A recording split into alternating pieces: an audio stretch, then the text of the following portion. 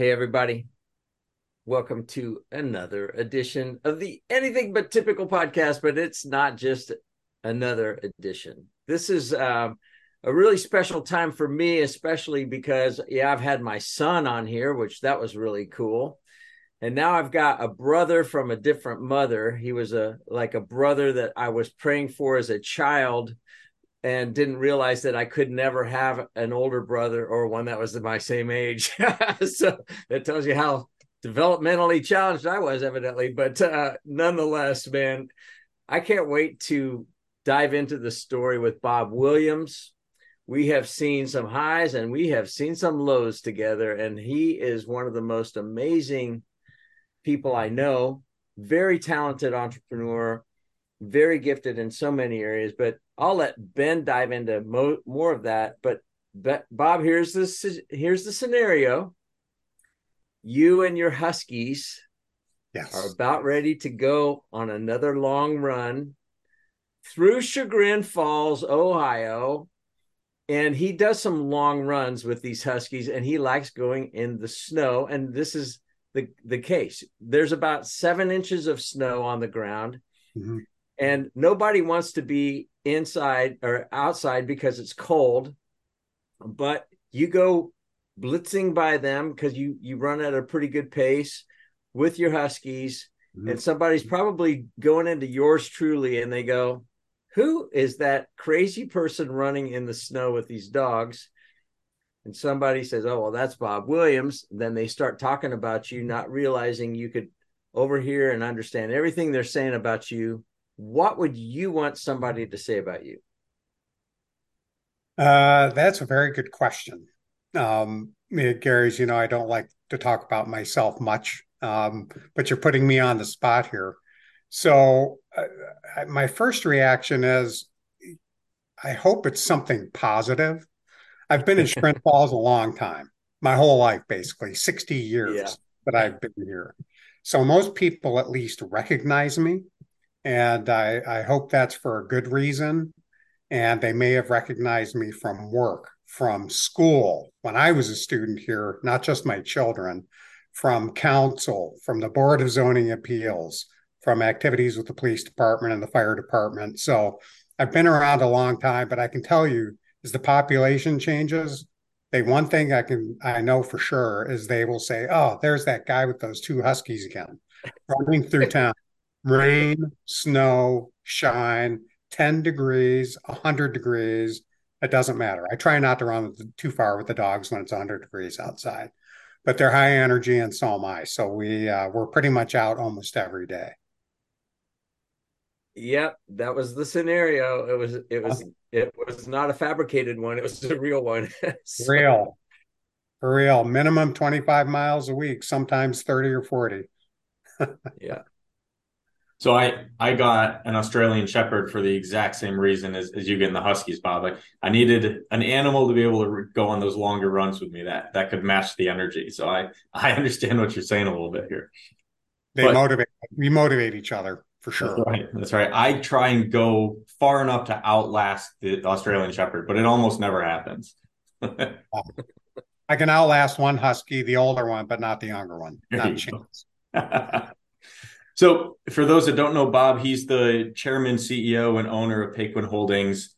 And when I say that, if we listed his LinkedIn resume, that would take up half of the podcast. So instead, we're going to go into the stories about it instead. But I want you to first just share with the listeners what the company is and does, and then we can go into your history. So, Paquin is a post-World War II company, started in 1949.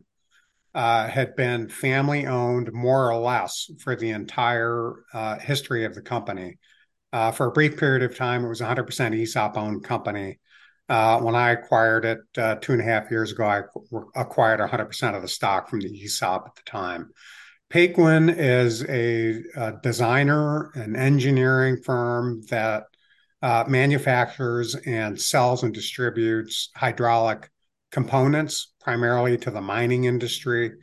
We are XP certified, so we can sell product into explosion sensitive environments. We are also now a manufacturer of pressure switches, and sensors, things that are relatively boring to everyday life, but hydraulics are everywhere. We specialize in niche hydraulics. Like I said, underground mining is a particular strong suit of ours. We sell into oil and gas. We are now selling into food service and other areas as well that are less sensitive environments than what we typically sell in. And we're still a relatively small company. We're approximately 50 employees, two manufacturing plants, one in South Carolina, one here in Northeast Ohio. And most of our employees are long-term employees. In fact, the president of our company, this was his first job. So Mike has been with us well over 30 years now, and he's younger than I am. So that says something. Wow. And you also are the chairman, CEO, and owner of Williams Capital Enterprises, which is a family office and private equity firm. And that leads into you have a vast amount of experience in private equity, venture capital, investment banking. And so I want to start there. Just what led you to pursuing a career in those industries, in the wealth management, private equity type industries? The industry almost found me. I was always a numbers guy. As a kid, I did well in school, but I had a particular strong suit in math. Anything having to do with numbers, I just seemed to do well at. I loved it. Even in chemistry, I did well in chemistry. So I had a mind that was kind of geared that way to begin with. So I went to college, got my degree in finance, economics, and philosophy, believe it or not. That's a whole nother story that Gary knows everything about. Yeah. I went on to graduate school, got my degree and my master's degree at Case Western Reserve University, and I had taken a job in New York as an analyst with the idea that I would go on Wall Street, continue to crunch numbers for one of the big firms there. And before I had to show up in New York, I met my wife. And within weeks, decided I was not going to New York. I was staying in Cleveland, Ohio, and had to find a job. So I started looking, started talking to everybody I know, and ended up finding a position as an analyst with a very small venture capital firm, bank-owned venture capital firm right here in town. And that's what got me started in the industry.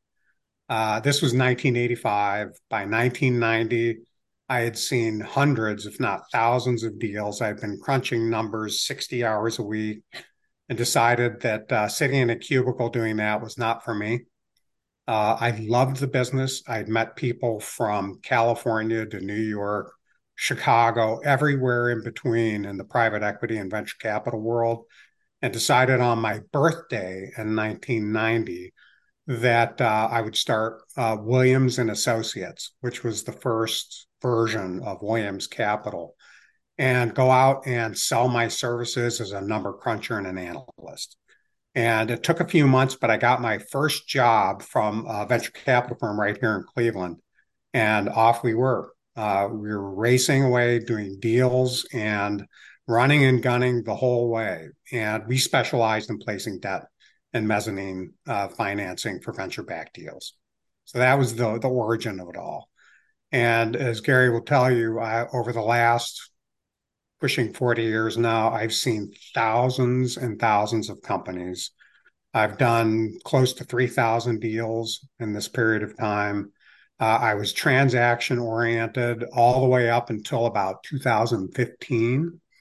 And we'll get to that later, but around 2012, 2013 timeframe, Gary and I had been through a lot together, and I decided it was time to do something other than just transactions. Yeah. Right. The problem, I'm laughing because I just know too much, and we want to get into some of that because, as you said at the very beginning, you don't like talking about yourself. Mm-hmm. But you are one of the most fascinating people I know, and it's not because you're my friend. I've got a lot of friends, but like you run deep, and I've seen tremendous character from you, which is why you're on this podcast. That's what we're looking for. We're looking for humility, for people that are willing to share the behind the scenes reels, because that can help other people that are listening to this thing. And, you know, where they go, well, I don't have that kind of pedigree. I don't know this or that, but boy, I could relate to that what they just talked about, what they went through. So you also didn't say that you're a collegiate swimmer at Furman. So very accomplished in that regards too. But you had an experience in Africa that Yeah. I think we would be remiss if we didn't have you take us through a little bit of that story, because it's like mind blowing. So talk us through a little bit of that story and then some lessons learned from that story. Well, it was very serendipitous, I guess, that led me there in the first place. Uh, a little background on that. Between 1990 and 1993, Williams and Associates was just a job shop. I and the guys that I was working with were doing deals as the phone rang between all the private equity and venture capital people we knew, and had done many, many deals. We'd placed more than $1 billion in debt in just under 3 years for all of these deals. Like I said, ranging from Los Angeles, San Francisco, Chicago, New York, Atlanta. I mean, you name it, we were there. We just had a knack for it because the venture capital backed deals usually would think about the debt and the mezzanine if mezzanine was necessary after the deal had already been struck. So what we did is we compressed timeframes for them. We got the notice of Coopers and Lybrand, and in a very short period of time, we got an offer for Coopers to buy us out and to buy our deal flow, which they did. It closed in 1993, and the first and really current existing version of Williams Capital was born that year.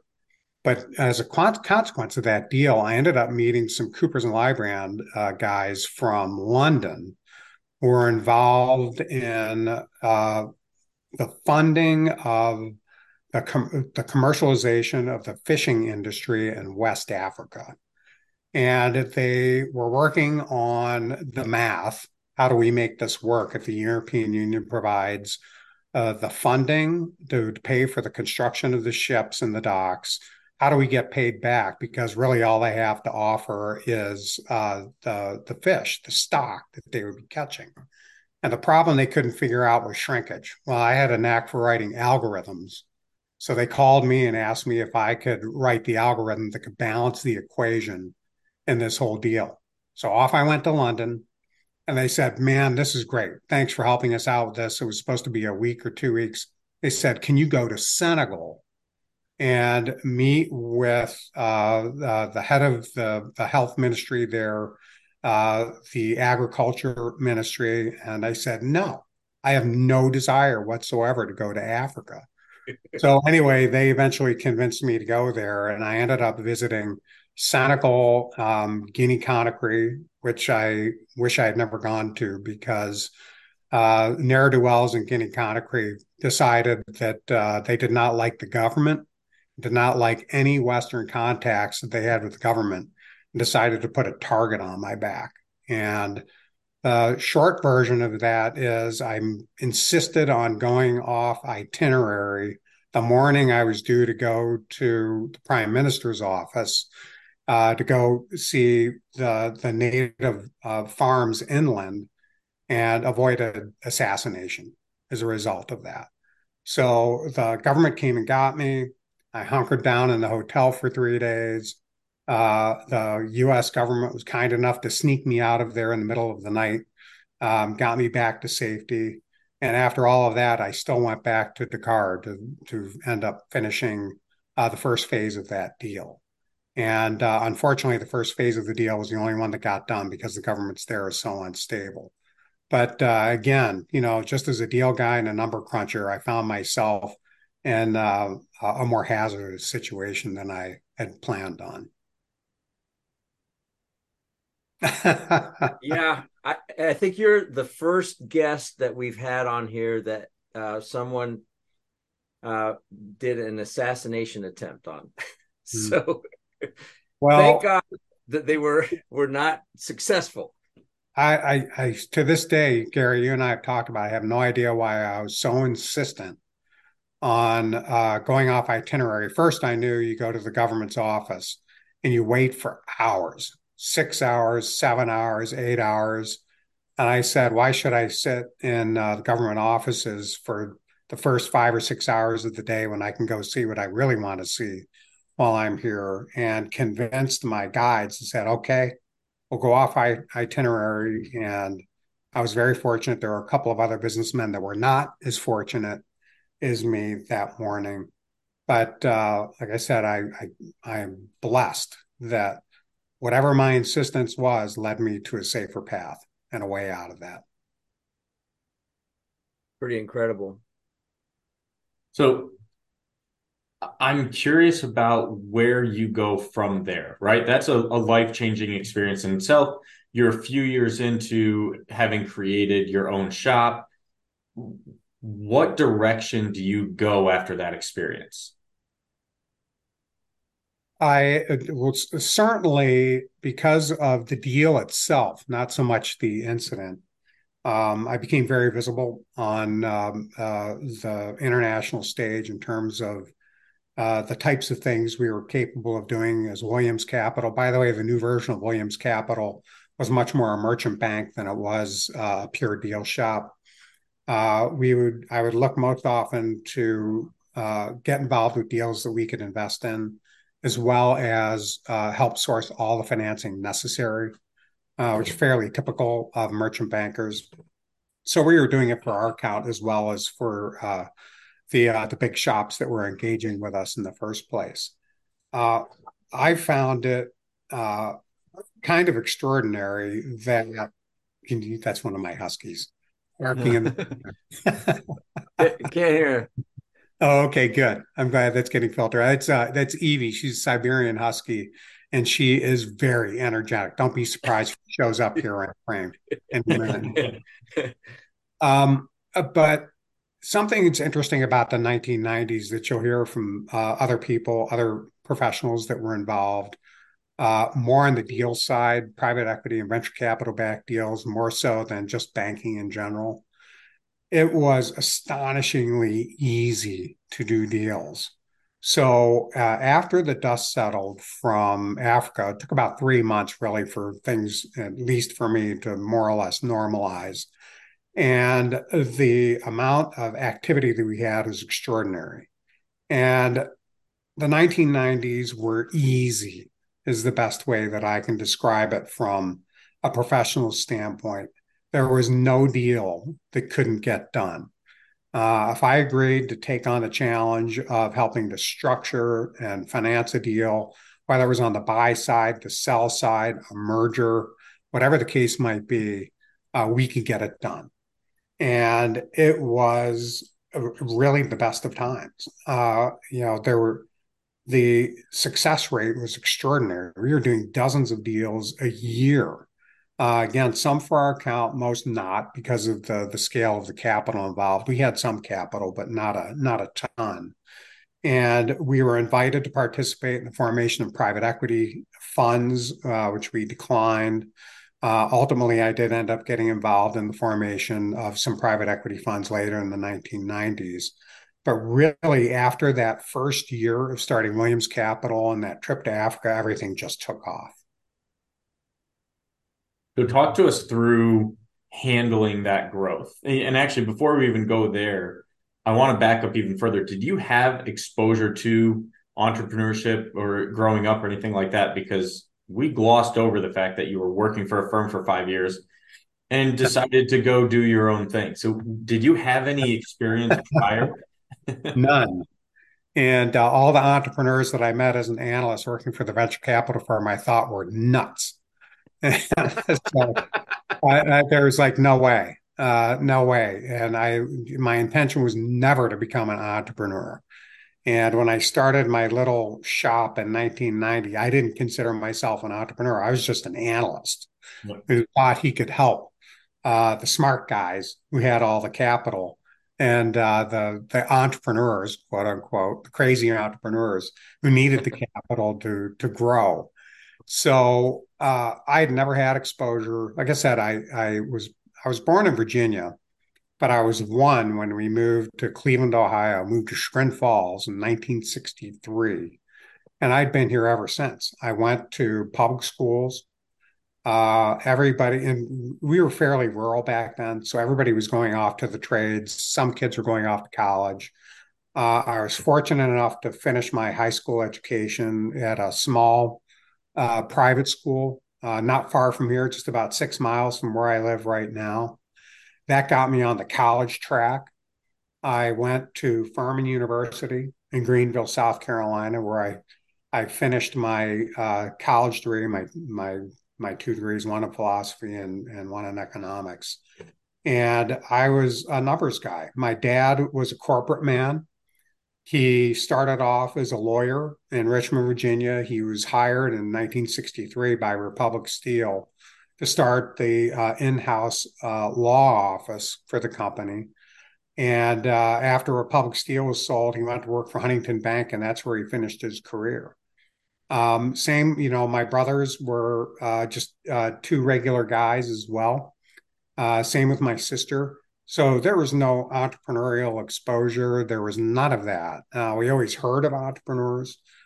Cleveland back in the 70s and the 80s was an absolute hotbed for venture capital and entrepreneurial activity. One of the very first private equity firms ever in the modern age was Morgan Thaler Ventures, huge private equity firm. And they were started right here in 1972 by a guy named Dave Morgenthaler, who I did have a chance to meet as a young analyst in 1985.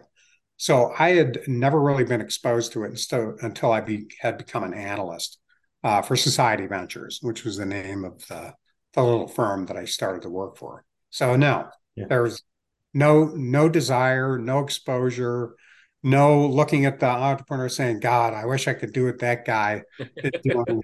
Mostly I saw the trail of wreckage left by most entrepreneurs at that point in time. Because as an analyst, we saw the failures as well as the successes. Yeah. So you're this accidental entrepreneur that dodges an assassination attempt and all of a sudden is in the roaring 90s and you're having all of this growth. So how do you handle that? Take us through what that looked like for you. Financially, it was extraordinary. I mean, like I said, there was almost nothing we couldn't do from that standpoint. Personally, it was challenging. My only son, was born in 1992. My oldest daughter was born in 1994. My young daughter Jenna, who's actually on the board of Paquin, was born in 1997. So while I was going 100 miles an hour with my hair on fire, I was traveling 7 days a week. And my wife, Catherine, was at home with three little kids. We did have some part-time help, which took some of the load off. But the running joke, which turned out to be a nightmare, was that as I flew over Cleveland from LA to New York, I would wave. And it was very, very difficult personally. Mm-hmm. And I made a conscious decision toward the end of the 1990s. This has to stop. I'm missing my kids growing up. I'm around maybe a day a week, 2 days on a fluke. And there would be some days 2 weeks go by and I wouldn't get to see my wife or kids. So it literally was head down, pushing forward as hard and as fast as we could. And I made, like I said, a deliberate decision to slow down. By the way, you asked a question, how did we handle the volume of deal flow?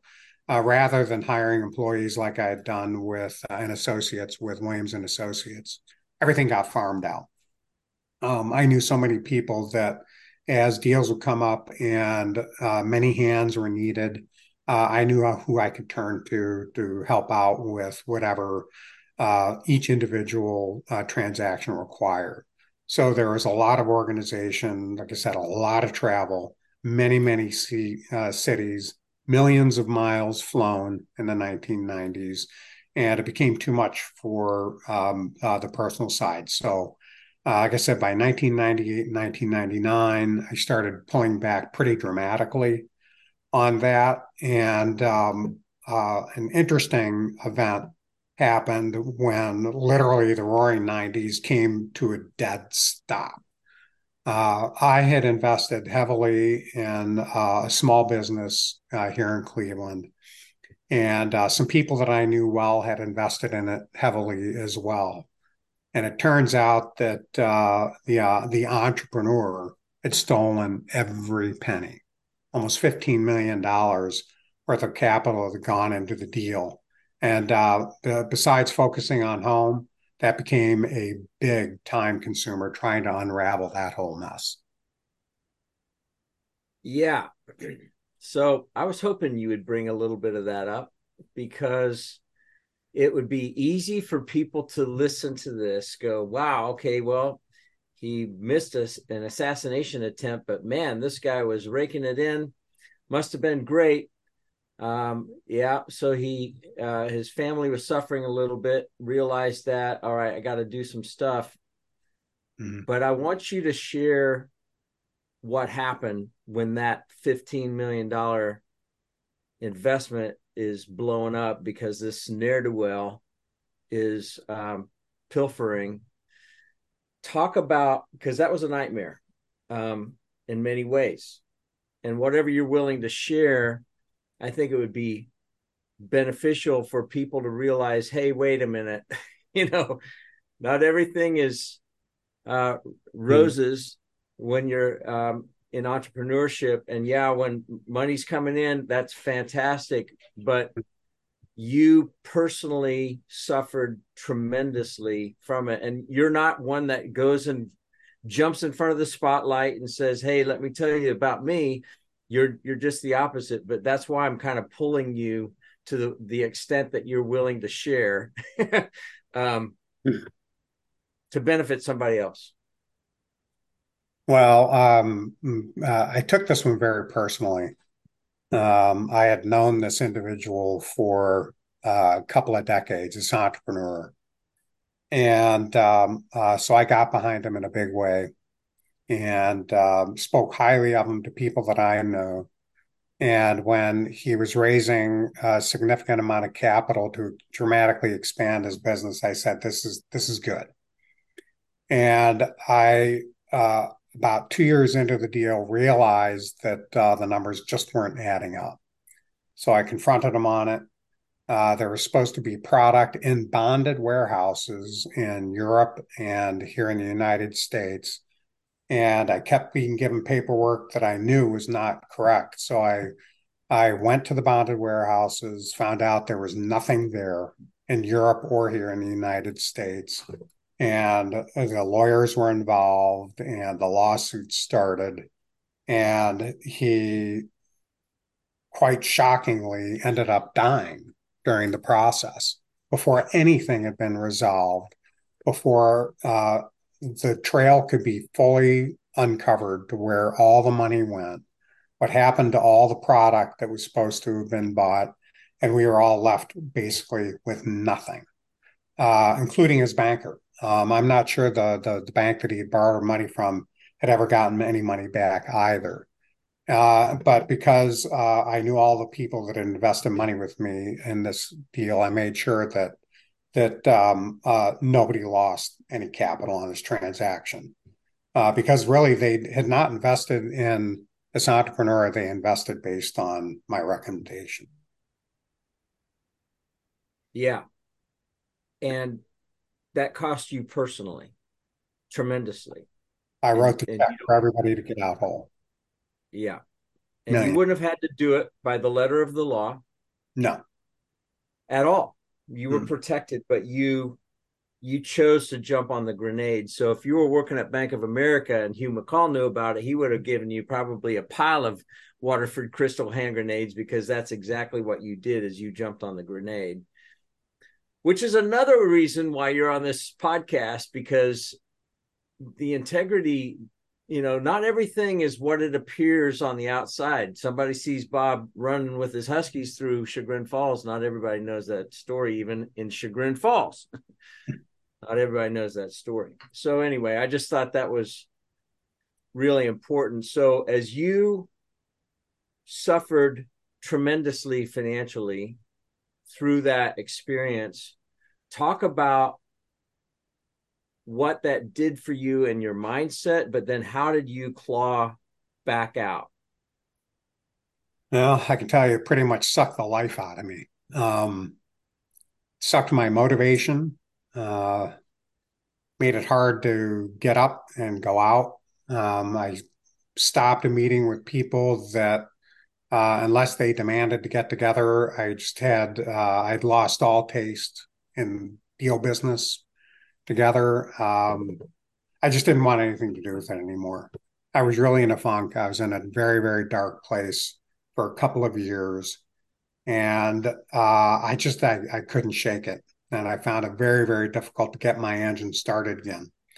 So this is, the whole mess started and the deal started in 1999, fell apart by 2001. And I was in, this dark place for a couple of years, 2002, 2003. And then, interestingly enough, another deal guy called me and said, "Hey, Bob, I need your help with something." And I said, "No, I'm not going to help." And he said, "Yeah, you are." And his name was Tom Ralston. And Tom was, how much older was Tom than me? 30 years older than me, I think, at the time. And he owned a company here in town called Ralston Company. It was an investment banking firm, full service investment banking firm.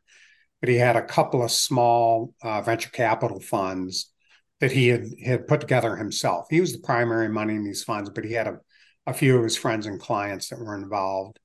And he had trouble with some previous analysts. And he said, "Look, I just need somebody to come in and give me a hand with this." He had passed on the main company to his children and was just focusing at the end of his career on these two small private equity funds.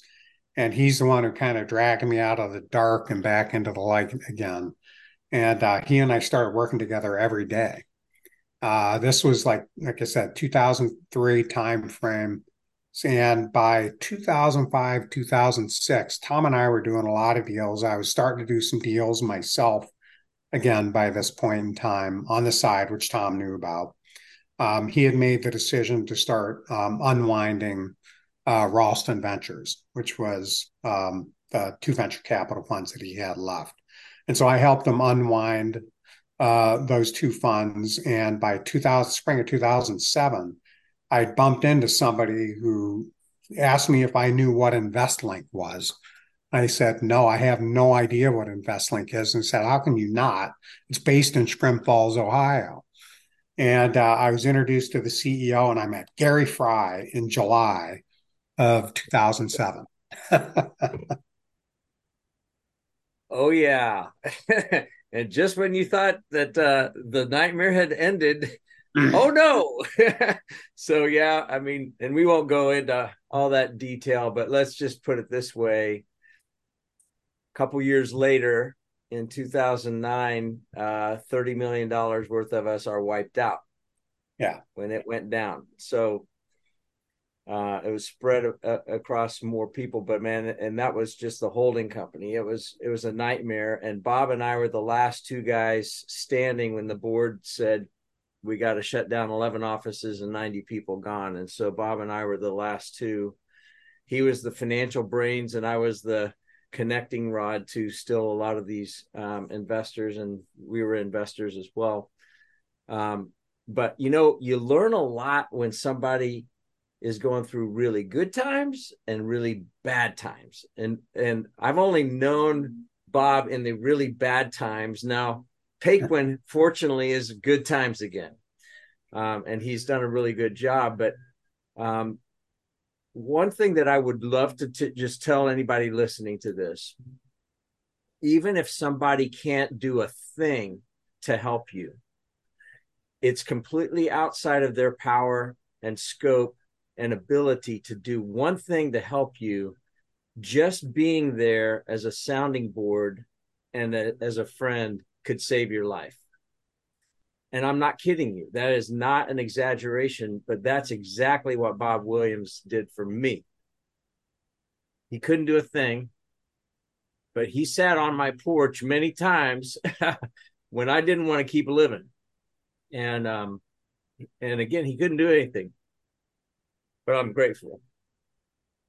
Well, one thing is for sure, is Gary, as you just said, when you don't have a choice and are faced with these kind of things, the one thing you do get to choose is who you do it with. So don't do it alone, whatever it is. I've met so many entrepreneurs, sadly, some who actually did take their lives. It's a company called Zirco Systems that was started in the 1990s. It was an encryption-based tech startup. Brilliant idea, the right technology, but it could never quite get traction.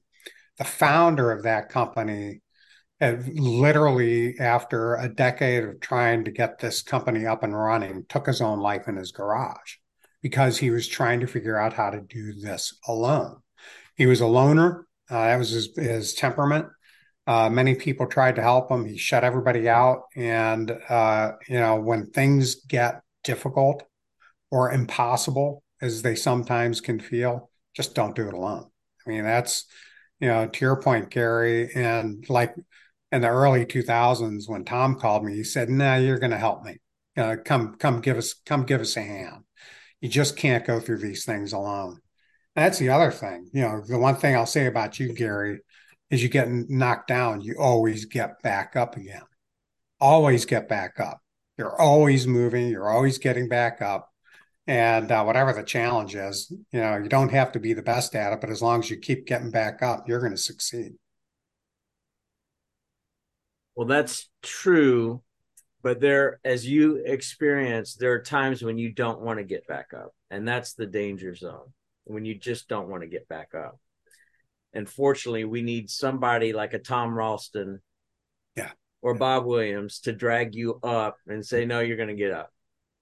And away you go. So thank you for sharing and being willing to share that, because you're there's a lot of facets to you. You're a lot more private person than I am, and so we have to kind of pull some of this stuff out of you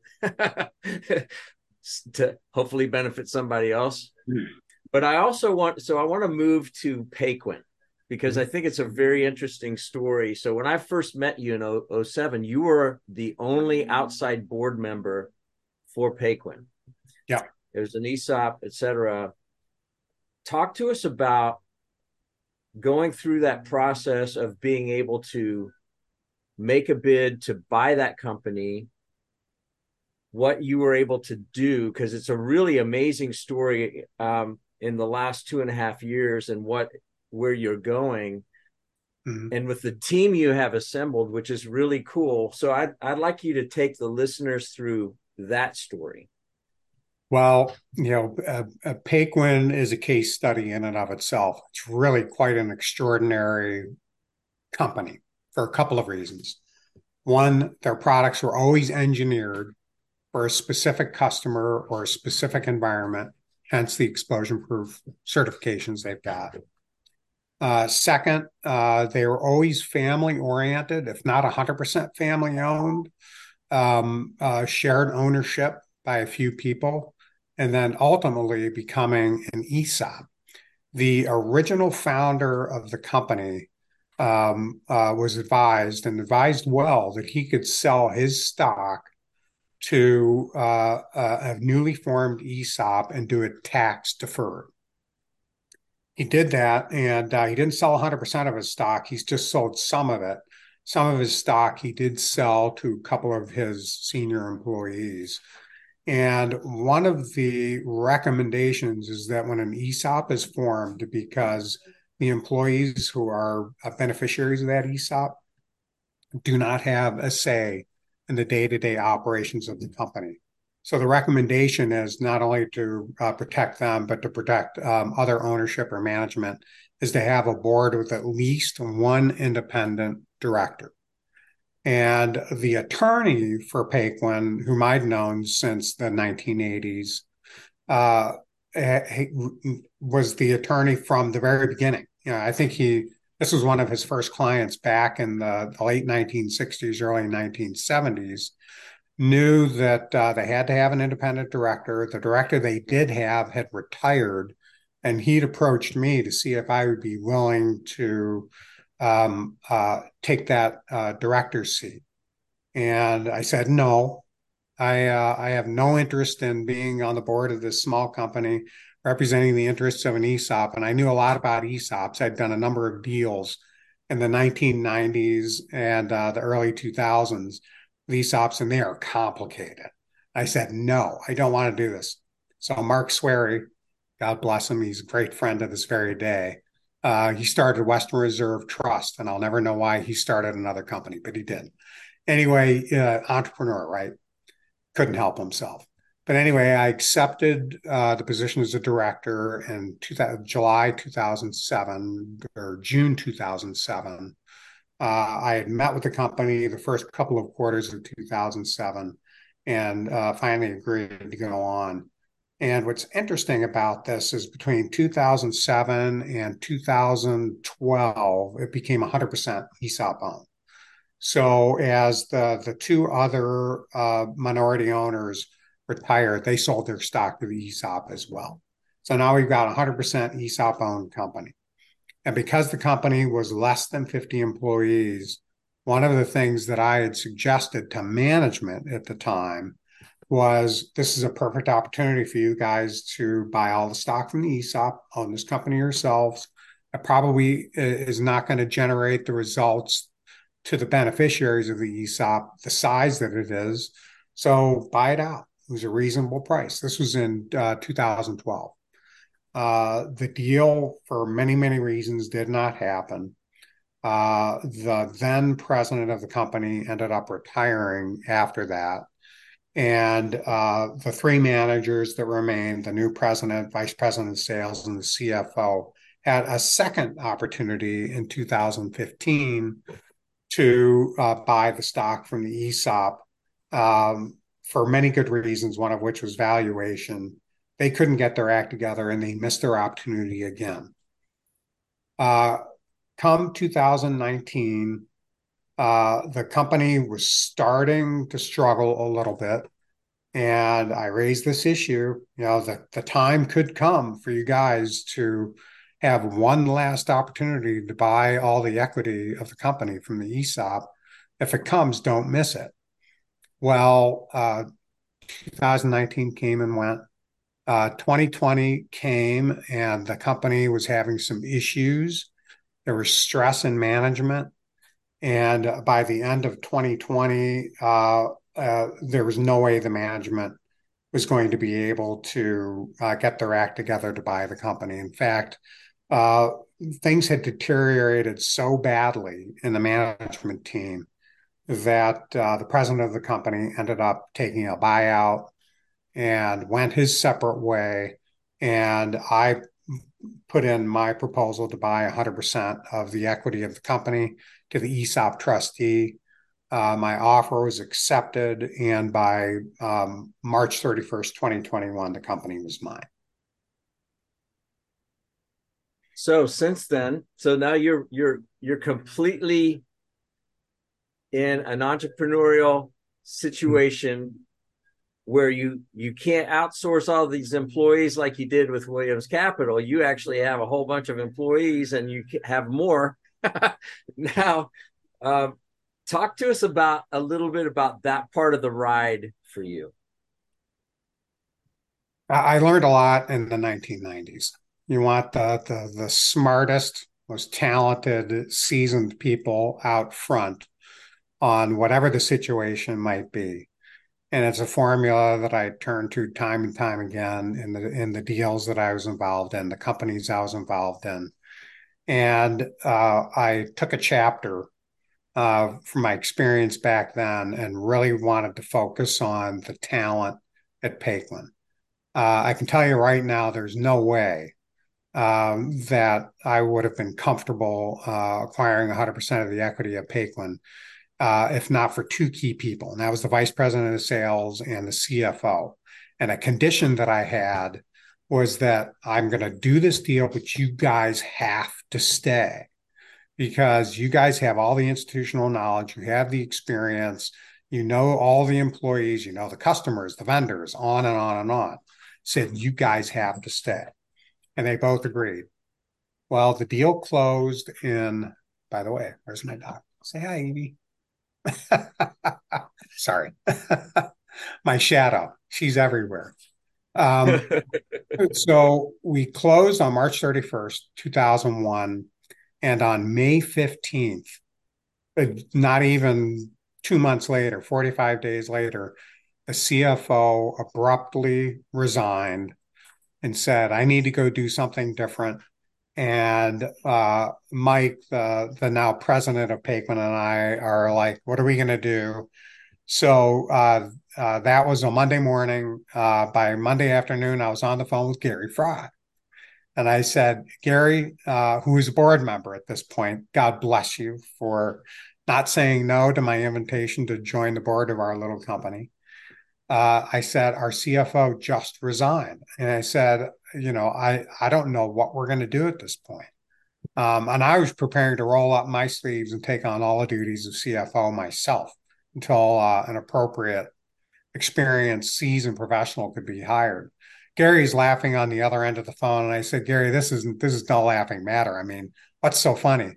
He said, no, you don't understand. Somebody you and I know well from years ago just quit his job in Charlotte and moved back to Cleveland, Ohio.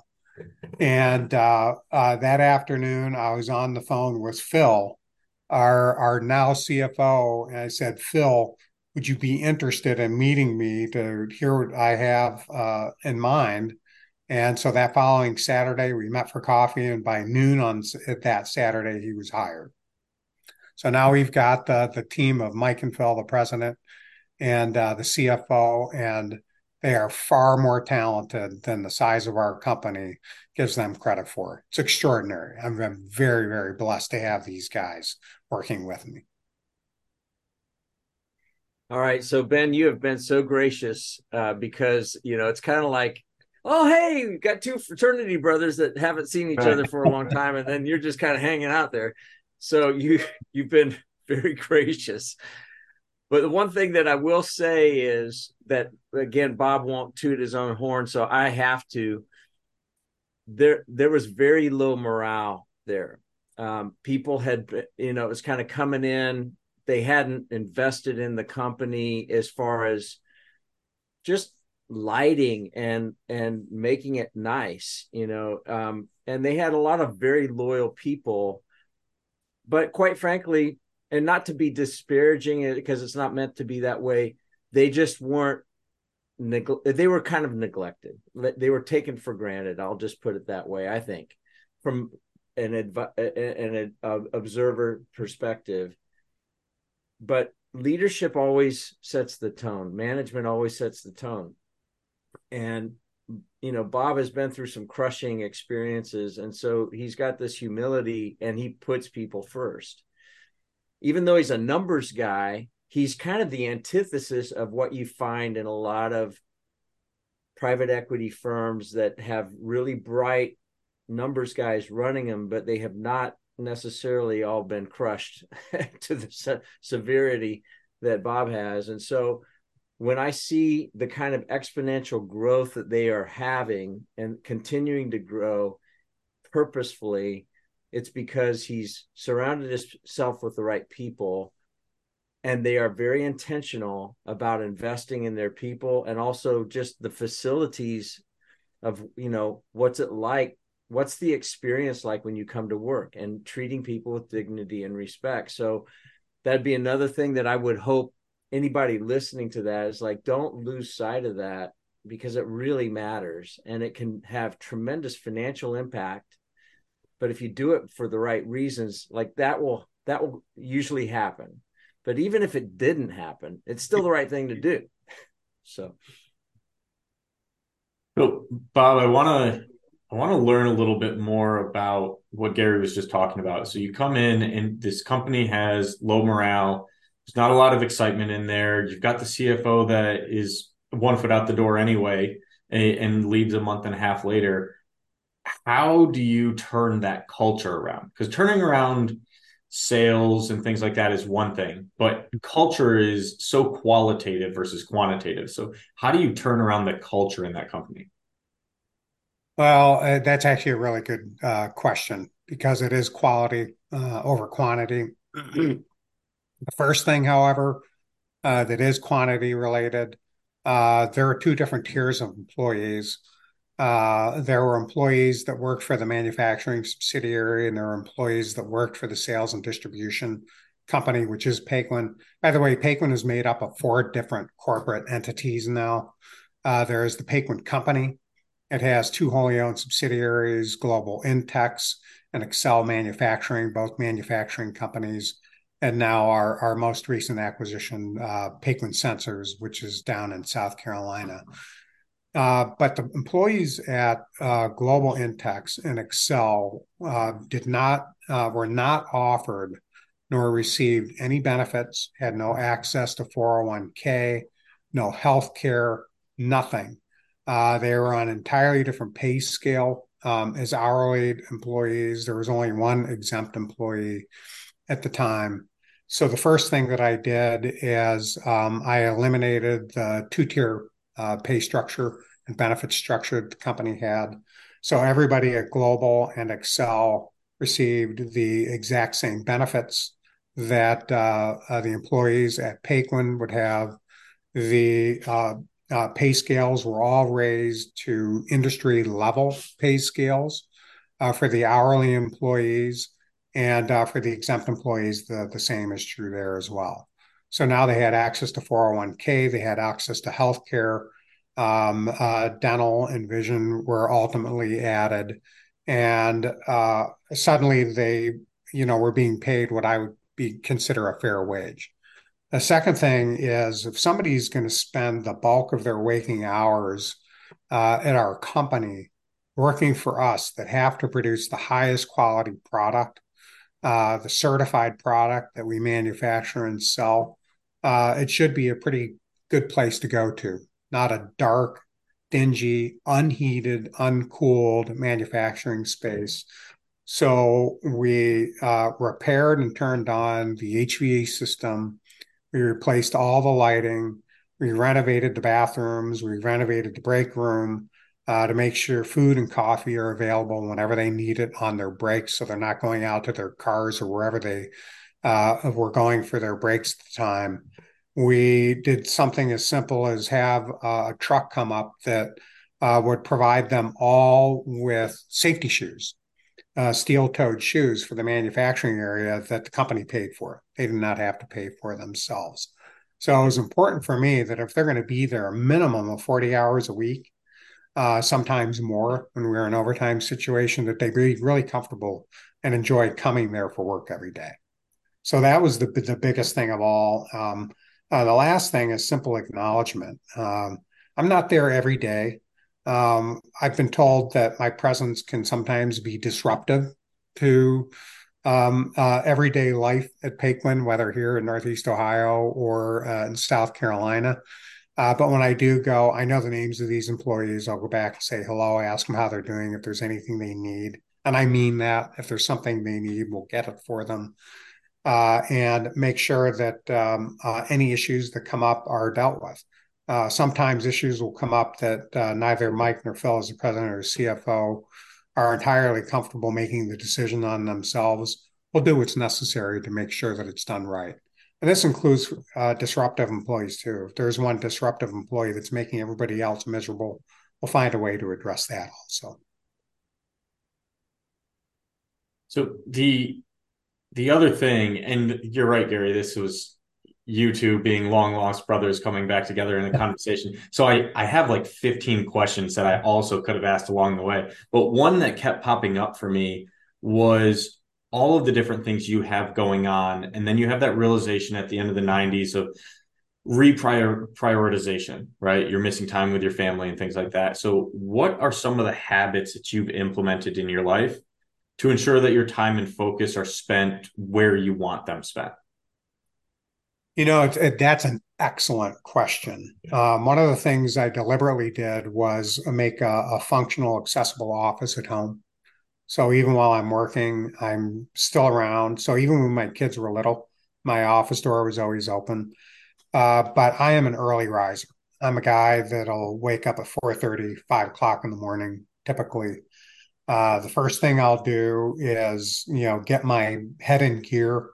I review all the emails overnight, whatever came in. I'll catch up on the news, focus on what needs to happen today, what needs to happen next week, and the month after that, and really kind of get my wheels turning. So by the time that I am talking to whomever I need to be talking to, whether when I was doing deals or now in Paquin, that we get right at it.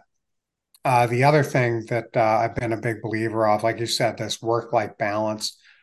Because I'm fortunate in the business that I have, I can make time whenever necessary for my family, for my kids' swim meets. They were swimmers like me. And for Catherine, for us to take time to actually take vacations, not pretend to take vacations, where I'll go and I'll take 2 weeks off. And while granted, my computer and my phone are always on, sitting on a desk, wherever the bedroom of the rental house is, I'll leave it alone until I absolutely have to address it. So making time for family became an absolute priority for me. That normalization also helped me because when you got a bunch of kids running around having a blast, it's kind of hard to stay in a dark mood, regardless of what's going on at work. And building a life that was compatible both from a professional and a personal standpoint became absolutely paramount. And Gary saw it, having spent a few very cold years in Chagrin Falls here with me. He knows what it's like to have a work and family so close. In fact, when we were working together, one of the great joys of my afternoon with our office right in Chagrin Falls is having my kids come down from the middle school and pay me a visit. While I'm sitting on my desk, I'd be on a conference call or whatever. They'd come bounding in. It's the best part of my day. Yeah, it's amazing. And it's advice, or not even advice, but almost the example that you're setting by what you figured out that a lot of listeners hopefully can take into and apply to their own lives so they can live the most full life instead of just head down accomplishment after accomplishment. But No, I'll admit I am a workaholic, and that was really, really hard to learn. I can still do it today, and I have to be reminded once in a while to get my head out of whatever business challenge we're working on at the moment.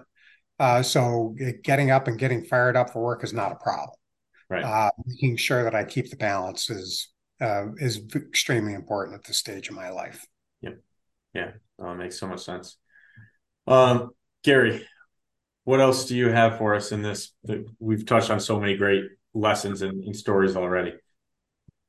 Well, we hit a lot of those really important ones that I wanted to make sure that we did and that we kind of drug out of Bob. So again, thank you, Ben, for being so gracious to me because you are a really good counterbalance to me, which is why I love doing this podcast with you. And you ask the best questions. You really do. You're really insightful. And so I don't know that I have any additional ones because I think we hit a lot of the ones that listeners are going to really be interested in hearing and being able to apply. It's funny because we've had some investment bankers on here, right? We've had two pairs, and like another one will have probably already aired with Johannes and Brad Batten, Johannes Swick and Brad Batten. And I think in all of those cases is very interesting. And with Bob, just the fact that he didn't fancy himself to be an entrepreneur. He was kind of, perplexed by these shiny object chasing entrepreneurs that he kept throwing money at and helping. And now he is one, which I think is interesting too. People say, are entrepreneurs made or born? I don't know the answer to that. I really don't know the answer to that. But I'm just glad that Bob is in that space and being intentional. Again, I just think that the most important thing that, like a thread through all of our things, has been management sets a tone. As you go, so does the rest of the company go. And we're trying to highlight people that are trying to do it right, versus just grab all you can all you get, and sit on the can. It's like that's not really living, as far as I'm concerned. So, Bob, is there anything that you feel like we didn't cover that you would like somebody, whether they're an entrepreneur or not, listening to this podcast, that you would like them to hear or know? It's something that I'm sure you've covered before in your other podcasts. No matter how bad something might seem from your point of view, most often it's not that bad. This is where having a partner, a buddy, a spouse, whatever, help bring some clarity to that to get you out of that funk. I see it at Paquin. We've got some people that are so dedicated and so focused that they almost get overwhelmed by the challenge that's before them, or the difficulty that's before them. And one of the things that we try to help them with is no, take a step back, look to your left or your right, and ask somebody else what they think in terms of what's going on. So whatever the situation is, with obviously a few exceptions that you and I are all too familiar with, are often as bad as they appear to be. The other thing is, particularly for people who have challenging careers, entrepreneurs that might have a challenging business, learning how to get back up again and keep going after each knockdown is really hard to do. And as I mentioned earlier, there are a couple of times when I've been knocked down so hard I didn't think I was going to get back up again. So you have to figure out how to get back up. And some of the most successful entrepreneurs I've ever known are those people that are best at getting back up again and charging ahead. So it's really an amazing thing to witness as an outsider. I don't know that I've ever been knocked down quite as hard as some of these entrepreneurs that you and I know, Gary. But still, learning how to get back up, stay focused, and keep going is a real talent. Well, Bob, thank you so much for coming on and sharing your stories, sharing your lessons, sharing your advice. It's greatly appreciated. This has been an unbelievable conversation. It's my pleasure. And Gary, kudos for you for convincing me to do this. Yeah. If people just knew how hard it was to get him to be willing to do this, because he doesn't seek the spotlight. If anything, he just runs away from it. So thank you, Bob. We're all richer because of your stories. Anybody that knows you knows that they are richer because of you. Ben, always so fun being with you. Let's just keep doing this. All right. Let's just keep doing this for a long time. That's the plan. Right. All right. Thanks, everybody, for joining us. Thanks, guys. My pleasure.